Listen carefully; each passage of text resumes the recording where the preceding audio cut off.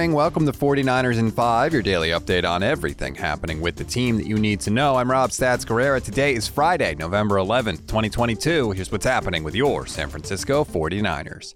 Before we get to the practice report today, we do have big injury news, and unfortunately, it is not good. Jason Verrett tore his Achilles tendon at practice on Wednesday, and he is obviously done for the year and quite possibly done as an NFL player.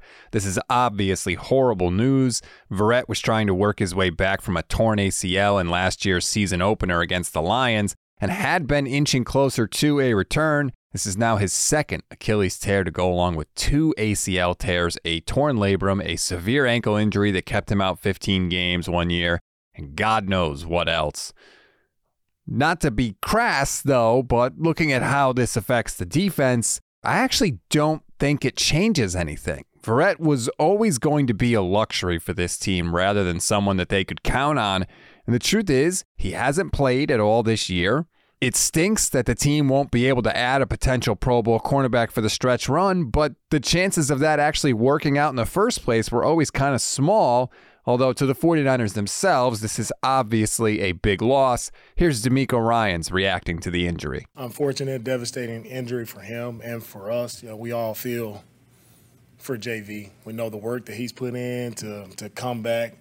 And, we're all saddened by what happened to him. JV is an unbelievable person, unbelievable leader. He's been for us. He's been tremendous, leading these young guys and giving us everything he's had. So it's just an unfortunate thing, but we're praying for JV that he's able to, bounce back and recover. He's been through it before. We know he will. Strong man.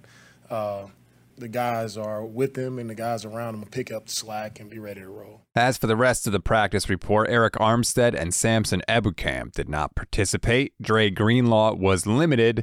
Aaron Banks, Trent Williams, Juwan Jennings, Kyle Juszczyk, Deebo Samuel, and Jimmy Ward all practiced in full. Moving to the audio portion of today's show, Jimmy Garoppolo spoke to the media yesterday, and he was asked if his shoulder is finally getting back to normal now 2 months into the season.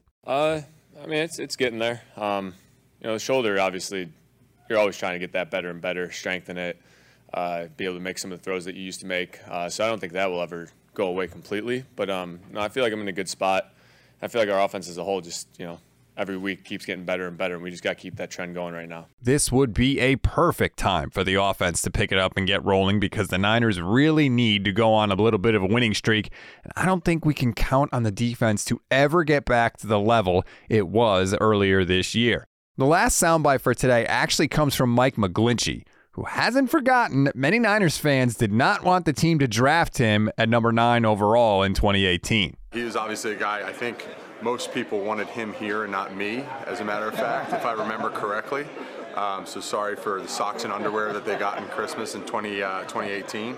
But no, he's obviously a very, very talented player, a guy that we've always followed him for a long time. He's been one of the top players in the league for the times that he's been able to be healthy, and I think he's been an All-Pro in every season that he's participated in. So obviously a very, very good player. Derwin James in a Niner uniform. Yeah, that would have been interesting. And look, I know Mike McGlinchey can be frustrating sometimes, but he really does seem to be a very down-to-earth and likable person. We always give you one thing to read, one thing to watch, and one thing you might have missed. One thing to read on this Friday. Now that Elijah Mitchell and Deebo are both back in the fold, do the 49ers have too many mouths to feed on offense? George Kittle doesn't think so, and he told NBC Sports Bay Area why yesterday. One thing to watch, Mike Williams and Keenan Allen both mispracticed again for the Chargers. I do not take joy in other people's injuries, but I will say it's going to be easier for the 49ers to win if they aren't out there, and it looks like they won't be. One thing you may have missed, Washington, D.C.'s Attorney General has filed a civil lawsuit against the Commanders, owner Daniel Snyder, the NFL, and Commissioner Roger Goodell. The lawsuit alleges that the defendants colluded to deceive residents of the District of Columbia about the sexual assault investigation conducted by the NFL. That's a wrap on today's 49ers in 5. Please rate, review, and follow the Niners Nation Podcast Network. Enjoy your Friday, everybody. Stay tuned for the Gold Diggers podcast with myself and Michelle Majuk of NFL.com.